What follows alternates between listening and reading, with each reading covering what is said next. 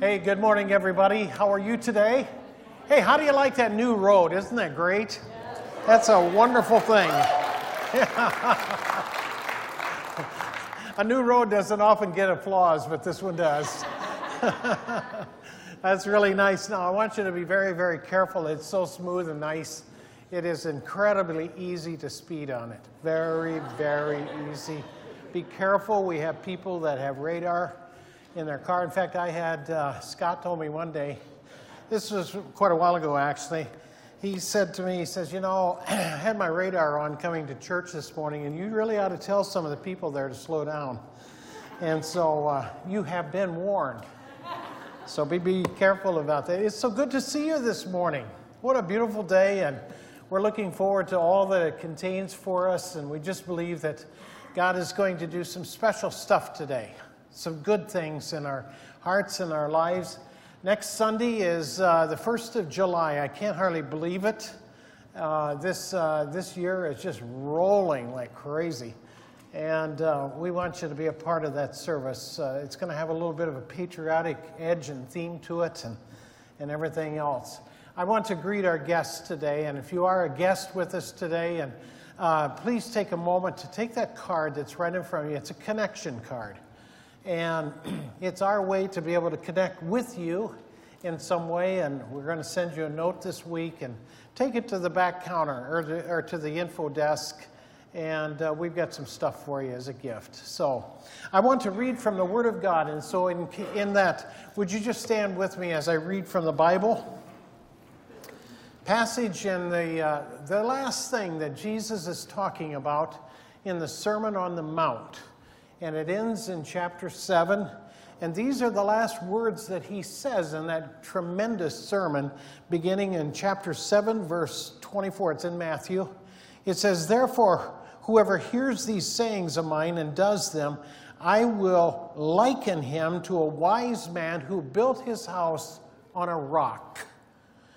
And the rain descended, and the floods came, and the winds blew and beat on that house, and it did not fall, for it was founded on a rock.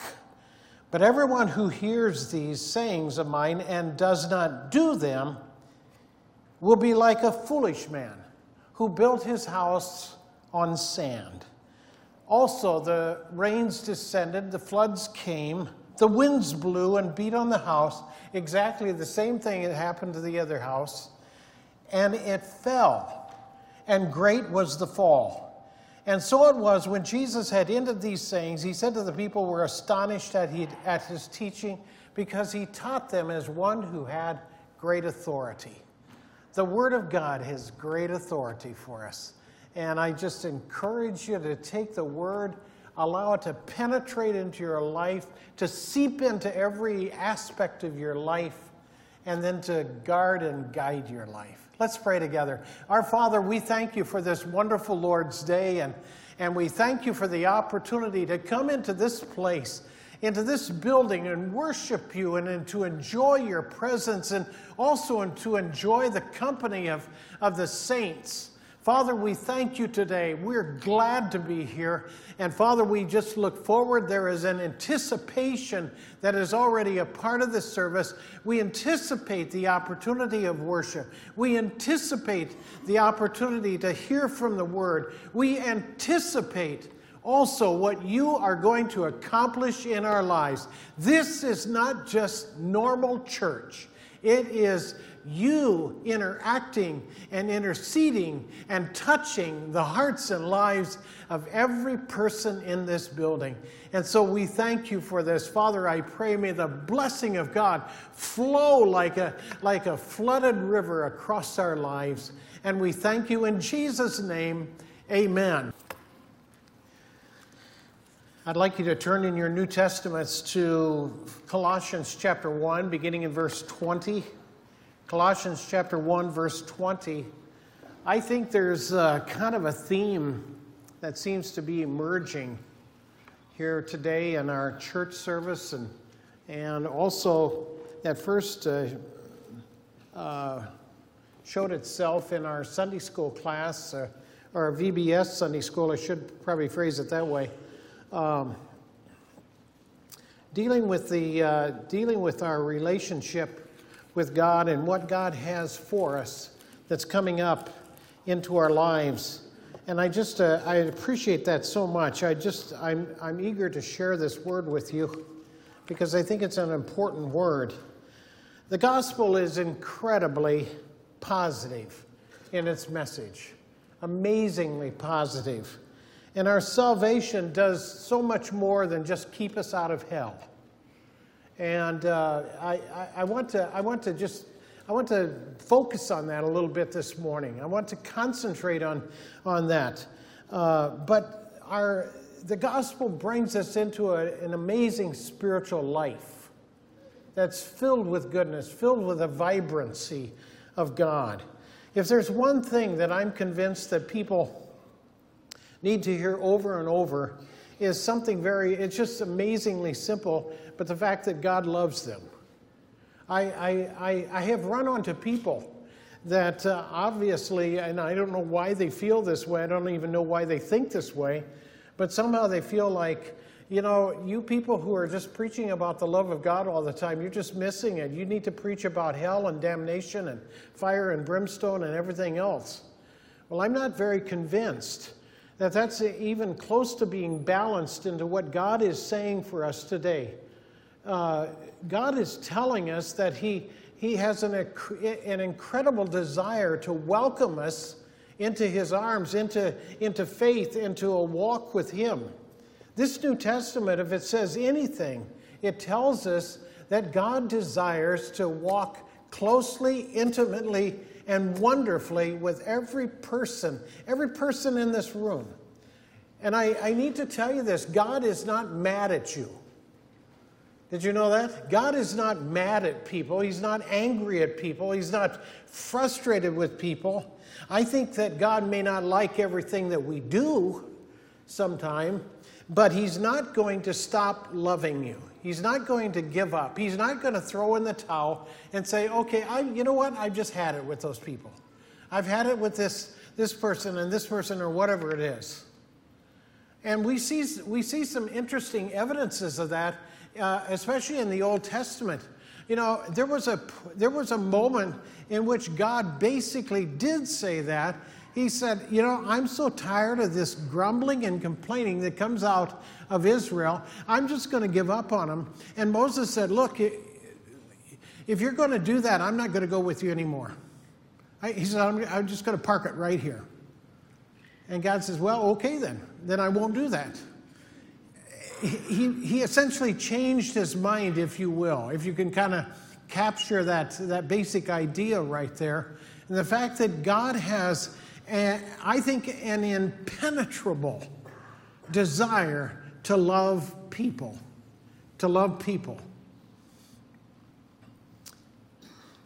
I think sometimes we think that Christianity is basically some kind of a set of rules and regulations, very strict obligations and things like that, rather than we think of a deep relationship with God.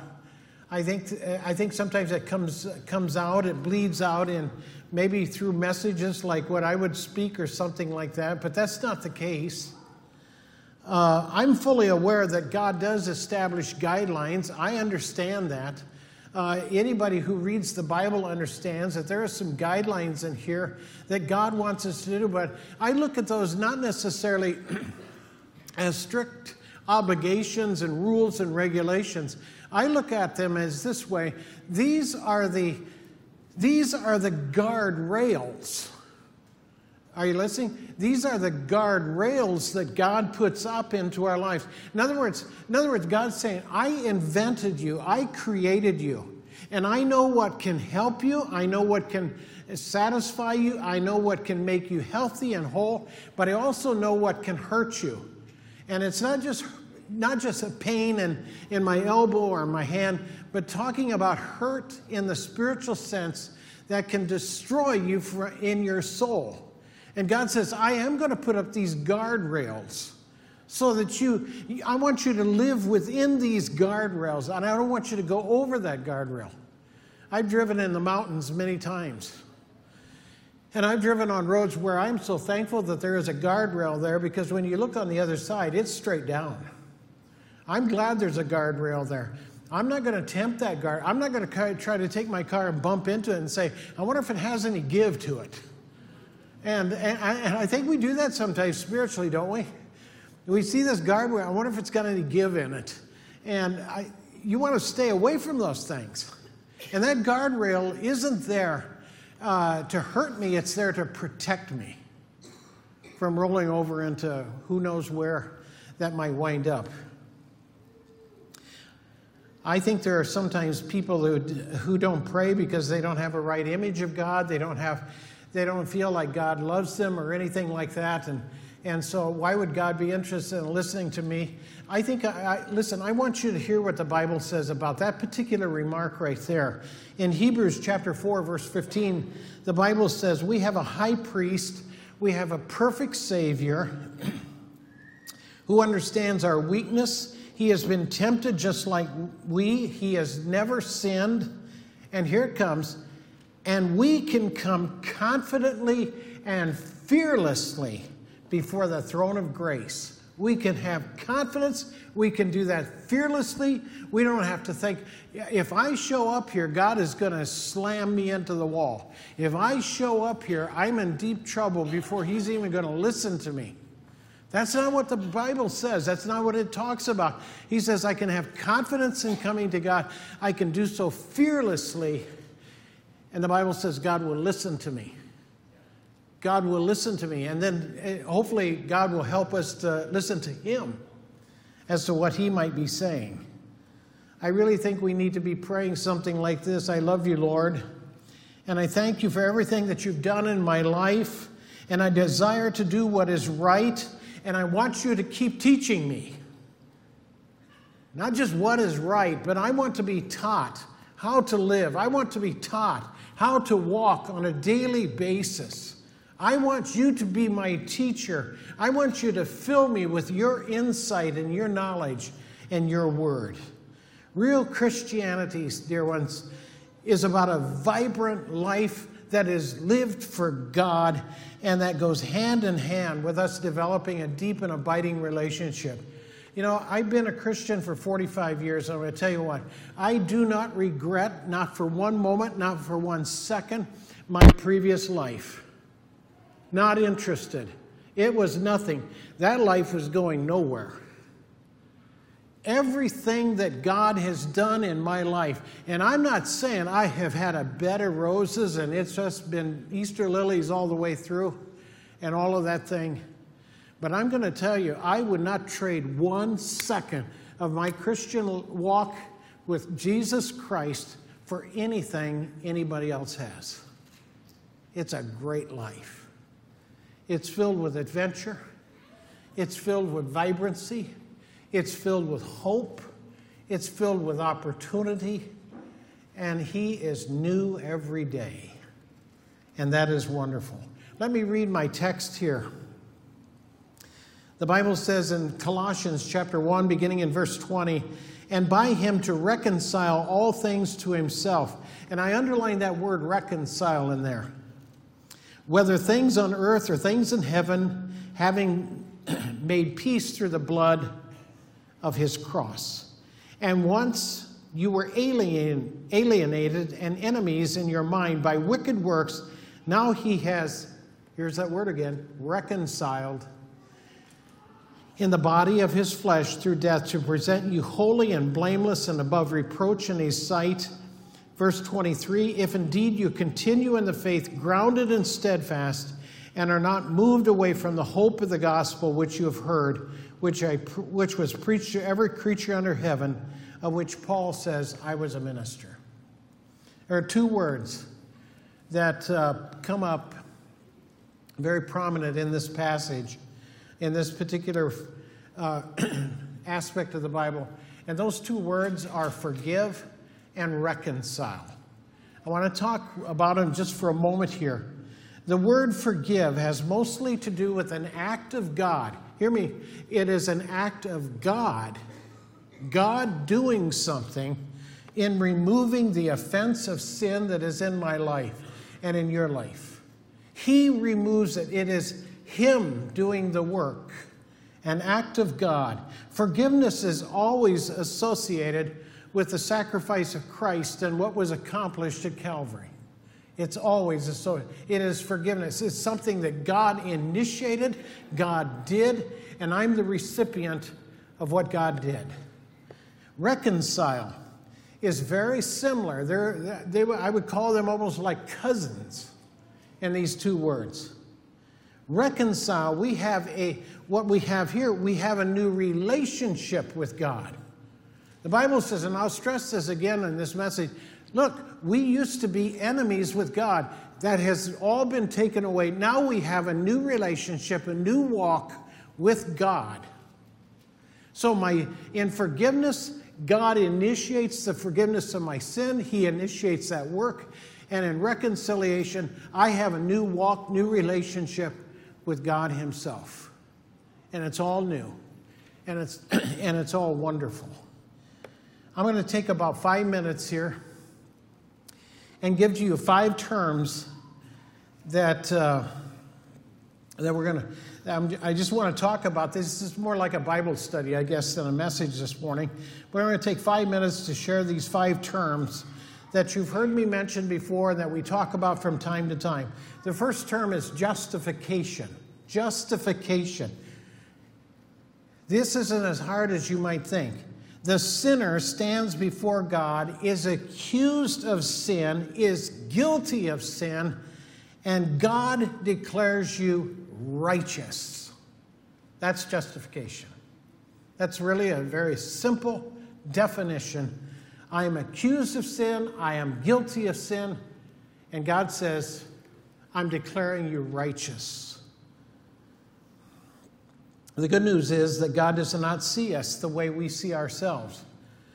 And you and I are only able to see the flesh. We look at our imperfections. Other people around us may see imperfections in our character or in our walk with God, all kinds of other things like this. But God says, I see you as a new creature in Jesus Christ. That's how He sees us. And I think if we can begin to capture that into our mind and into our heart, this is how God sees me. Not as some kind of a broken down character that doesn't understand anything, but as a new, redeemed, restored person with a great relationship with God.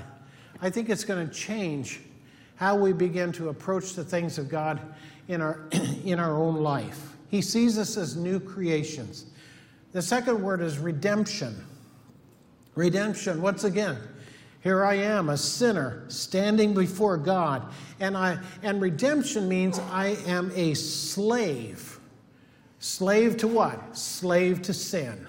I am a slave, and God says, I'm setting you free. I'm giving you freedom. This would have especially a powerful meaning in Paul's day, because slavery was a part of that culture. Slavery was a big thing in that particular culture, and to be set free meant that you were a free person, totally free. You were not obligated to any other person. And God says, in my redemption, I set you free from the slavery of sin. Number 3, forgiveness. Again, the sinner stands before God as a debtor and declares that I have such a huge debt. That debt, by the way, is a debt of sin. And I'm loaded down with it. I'm in over my head in sin. And God says, I declare the debt paid in full. That debt is gone. That debt is forgiven. I'm sure there are people in this church right now that owe some money to somebody and everything. And we would just, there would be a huge, loud shout of praise and victory if the announcement came over the screen and says, everybody's debt that was here at Faith Community Church on June 24th, your debts are forgiven. Yippee. That would be good news. That would be big news. Well, that is exactly what forgiveness is. The resurrection also means we're going to have a resurrection to a life of righteousness. Number 4, reconciliation. Here again, as a sinner, I stand before God as an enemy, and I'm led to peace as a friend. Romans chapter 5 really nails this one. Chapter 5, verse 10 says, while we were enemies against God. Think of that. Think of that. Think of the foolishness of that whole thing. The creator of everything. And we said, I'm your enemy. Wow, it's just ridiculous. But the Bible says while we were at enmity, in one version says, while we were at enmity with God or an enemy of God, Christ died for us. He died for us, and because of that, we are no longer enemies.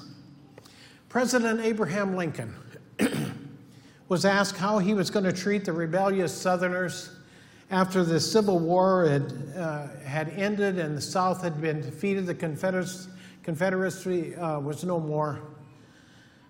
And the questioner was expecting some kind of an answer that probably would be very harsh and vindictive and all of these things. And Lincoln responded in this way. He said, I will treat them as if they had never been away. I think that's a pretty good definition for what we call reconciliation. God says, I'm going to treat you as if you had never been away. Adoption. Adoption is the last one. I love this one as much as any of them.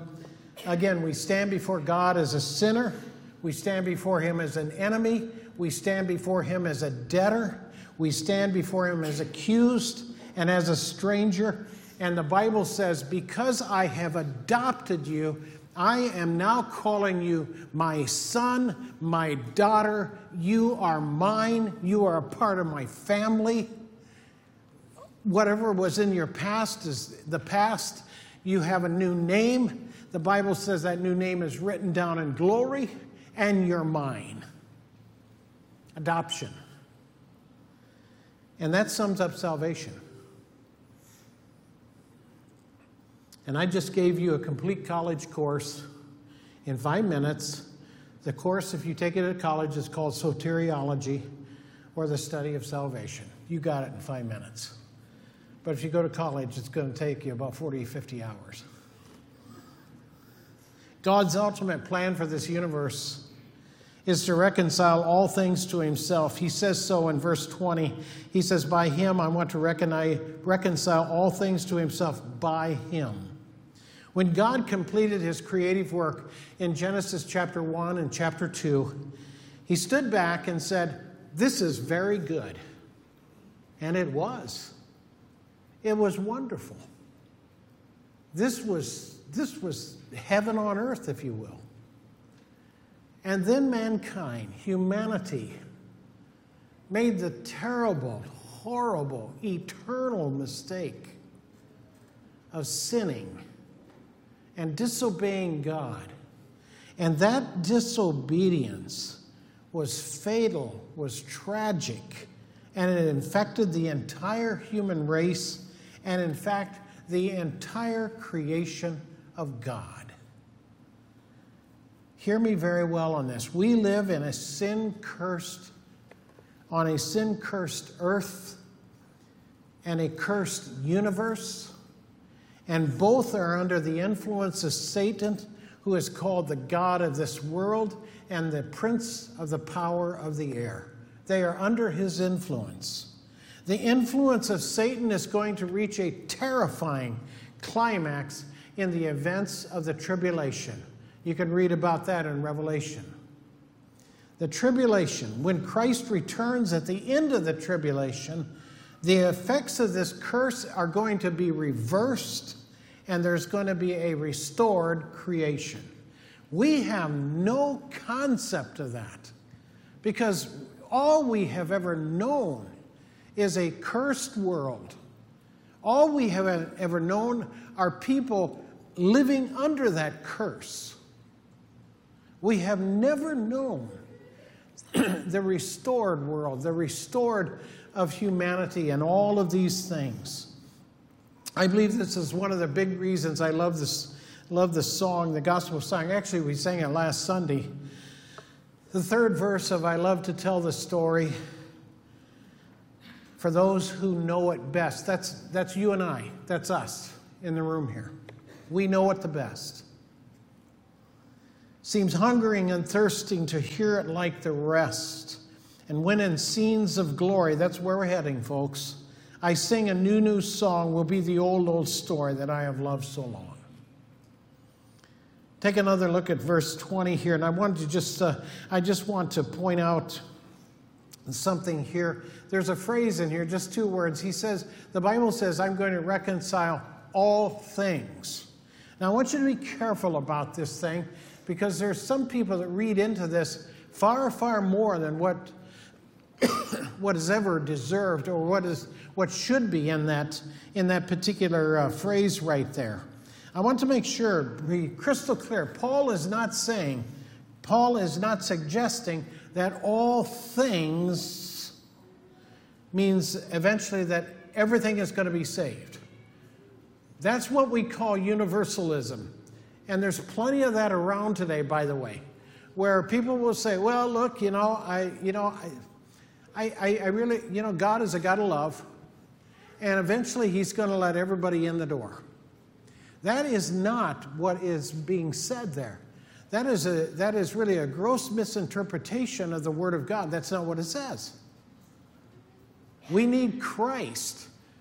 That has not changed. People who suggest this are overlooking, I think, a major fundamental rule of biblical interpretation, which simply states no passage of Scripture will contradict another passage of Scripture. And this would contradict dozens and scores of them. Put your finger in Colossians chapter 1 and turn with me to Romans chapter 8 for a moment. Romans chapter 8. In Romans chapter 8, beginning in verse 19, it says right here, he's talking about the earnest expectation from suffering to glory. We're going to talk about that just for a moment here. I want to just bring out a couple things. Did you know this universe, this entire universe, did you know this? That is waiting for redemption. Did you know that? This universe was affected by sin. When Adam and Eve ate that fruit, that forbidden fruit from the tree in the center of the Garden of Eden, that crunch of that, if you will, apple or whatever it was, that affected humanity. It infected this earth. It infected the entire creation.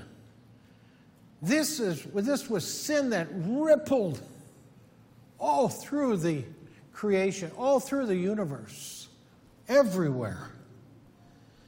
And this is why humanity fell and messed everything up. It was Satan that fell and messed everything up, and this world became cursed, and we're waiting. And verse 21, listen to this. Because the creation itself also will be delivered from the bondage of corruption into the glorious liberty of the children of God. In other words, God is saying, look, this universe is going to be changed. This earth is going to be changed here. And if you talk, and I have kind of a love for science, especially as with space exploration and everything. If you talk to a decent physicist, and they will tell you this entire universe is basically what they call, it's running down. It's running out of energy. Don't worry about this. This isn't going to happen in my lifetime or yours either, but it's basically running out of gas. And this is applied to the stars and the planets and everything. And then in verse 22 it says, for we know that the whole creation groans and labors with birth pangs together until now. They are waiting for the reconciliation. They are waiting to be restored by God himself. And this is important because in Paul's day there were a lot of false teachers running around and said, the spirit is real good, but the flesh is real bad. Everything that is material, it's bad. But the spirit, that's really good. And Paul says, nonsense. That's forget it. Jesus is going to reconcile everything. Everything. And that includes the entire universe. Sin ruined this universe. Sin ruined humanity. Sin ruined harmony between one another and between all the creatures, between God. But because of Jesus, It's all going to be brought back into a right relationship with God. And that's the good news. You can read about some of this in the book of the Revelation. The plagues that come during the tribulation, the judgments that come upon humanity and upon the natural things of the earth and throughout this universe and everything like this. Some of this is very demonic, and some of it is natural phenomena that is absolutely out of control. The universe falling apart, stars falling out of the sky, planets spinning out of control, out of existence. Fresh water turns to bitter, grass burns up, the sun goes black, and then Christ comes back with 10,000s of the saints. I'm going to be one of them. Amen. Well, I got 3 amens and a hallelujah.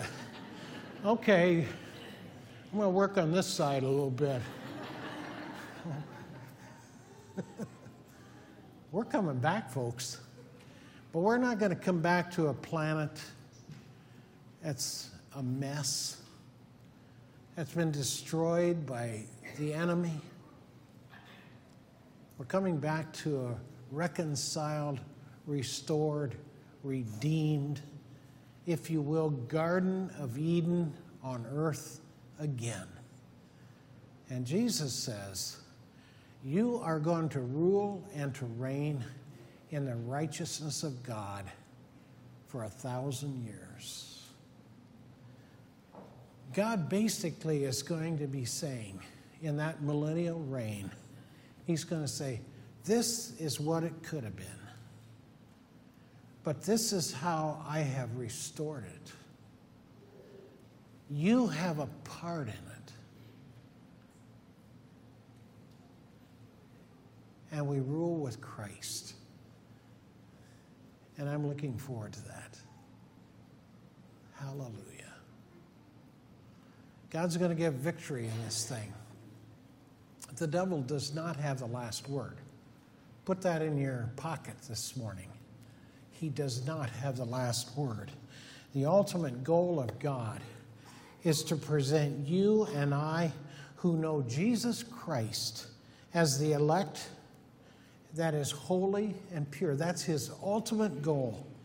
Jude, the 65th book of the Bible, only has one chapter.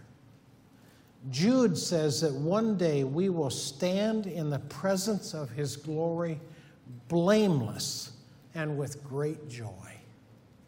Blameless. Blameless and with great joy. I want to give you 4 more words. Those words are found in my text, and I just want to touch on them really quick. Holy. It means to be separated from sin and set apart to God. That's as simple of definition as you'll ever find. Blameless. It means to be without any blemish at all. The sin that marks our life, that marks every one of our lives, that sin has been taken away from us, totally taken away from us, and we stand blameless before God. The third word is beyond reproach. And I love this one too. It means nobody can charge anything to us. Nobody can run up to you and say, I know you and you did this or whatever it is. Blameless. We are blameless. And the fourth word is before him. God sees us right now. Listen to me, dear saints. God sees us right now in this moment, sitting in this church, right now, as we will be when we're with him forever and ever. He sees us right now. We see one another with all of the scars and markings and the sin and all of the other things that are a part of our lives, every one of our lives. But God sees us in a total different light. That's how he's looking at you and I right now. When you look at yourself, what do you see? Do you see somebody who is imperfect, lacking in many areas, or somebody that is whole and complete in Jesus Christ. Now, when I say whole and complete, that doesn't mean I go out and beat my chest and say, hey, look at me. Aren't I something? That's not what it's meaning right here. Don't. If you do that, you just went one step a little too far. Back it off, and you'll be in safe territory. Janet, would you come back to the instrument, please? In verse 23, I want to close with this.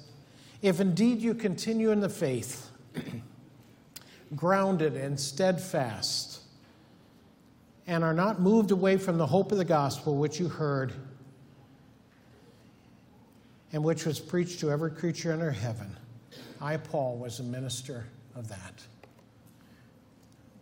Dear ones, let me tell you, I think one of the great marks, if not the greatest mark, of genuine Christianity is none other than what is mentioned right here. Those who are reconciled to God are those who continue in their faith.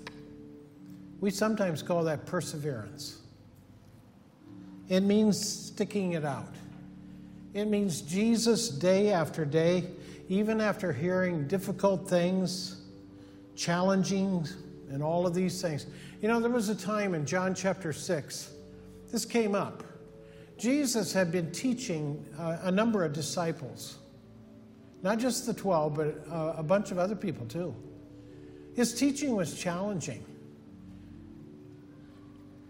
And then this is what began to happen. Some of those disciples began to walk away. They just walked away. They withdrew, and they walked with him no more. Perseverance is truly a hallmark of the genuineness of our walk of faith in Christ. Truly. Jesus said, or not Jesus, but Paul said, he said in the last days, some will walk away. I'm going to tell you from my perspective as a pastor, that is incredibly heartbreaking. I don't know anything, I honestly don't know anything that could be more tragic than to know people who they have declared we are walking with God and then walk away from God. It's a heartbreaking thing. But the Bible says in the last days we'll see it. We'll see some of this. This seems to go hand in hand, what he says in John 6. Paul says it a couple times. God is sending us as ambassadors, saints, ambassadors into a broken and hurting and lost and fallen world, and we have incredibly great news to share with people. News that can transform their lives. People everywhere are looking for hope because they're lost and they're cut off from God. And they're beginning to realize that, I believe. And so they are looking for hope. They are looking for the opportunities to see life-transforming change in their personal life. And it's an opportunity. We have a great opportunity for us right now in this church, in LifeGate, an opportunity to see people's lives transformed by the power of God. Would you stand, please? God provides reconciliation through Jesus Christ. And our mission is very, very simple. It's just incredibly simple. It's to speak to them before it's too late. That's our job. That's our job. It's just simply our job. And that can be accomplished in so many different ways. Lots of different ways. I want to ask 3 or 4 members of our prayer team if a couple of you could kind of join over there by that piano, and a couple over by this black piano.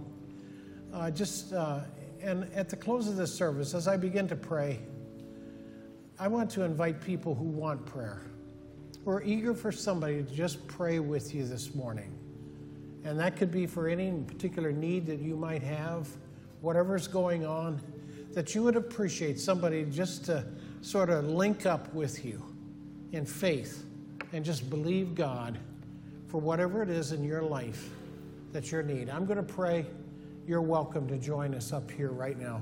Our Father, we thank you so much. We thank you so much for the eternal Word of God. We thank you that this gospel is a gospel of hope. It's a gospel of reconciliation. It's a gospel of forgiveness. It's a gospel that brings us into new life in Jesus Christ. And so, Father, we thank you today. We thank you for the opportunities that we have as people who love God.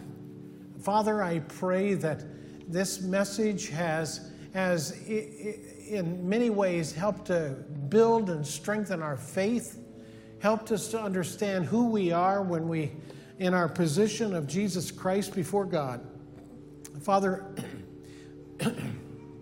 Father, I pray for people with needs today, needs that perhaps are larger than we can imagine.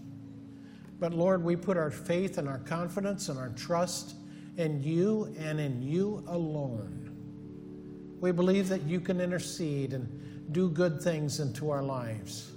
Father, I pray that you will help people, that you'll help individuals to really understand how much you love them. Help them to understand that you're not mad at them. You're not angry, that you don't want to just bring judgment down upon their lives. But you want to encourage them. You want to strengthen them.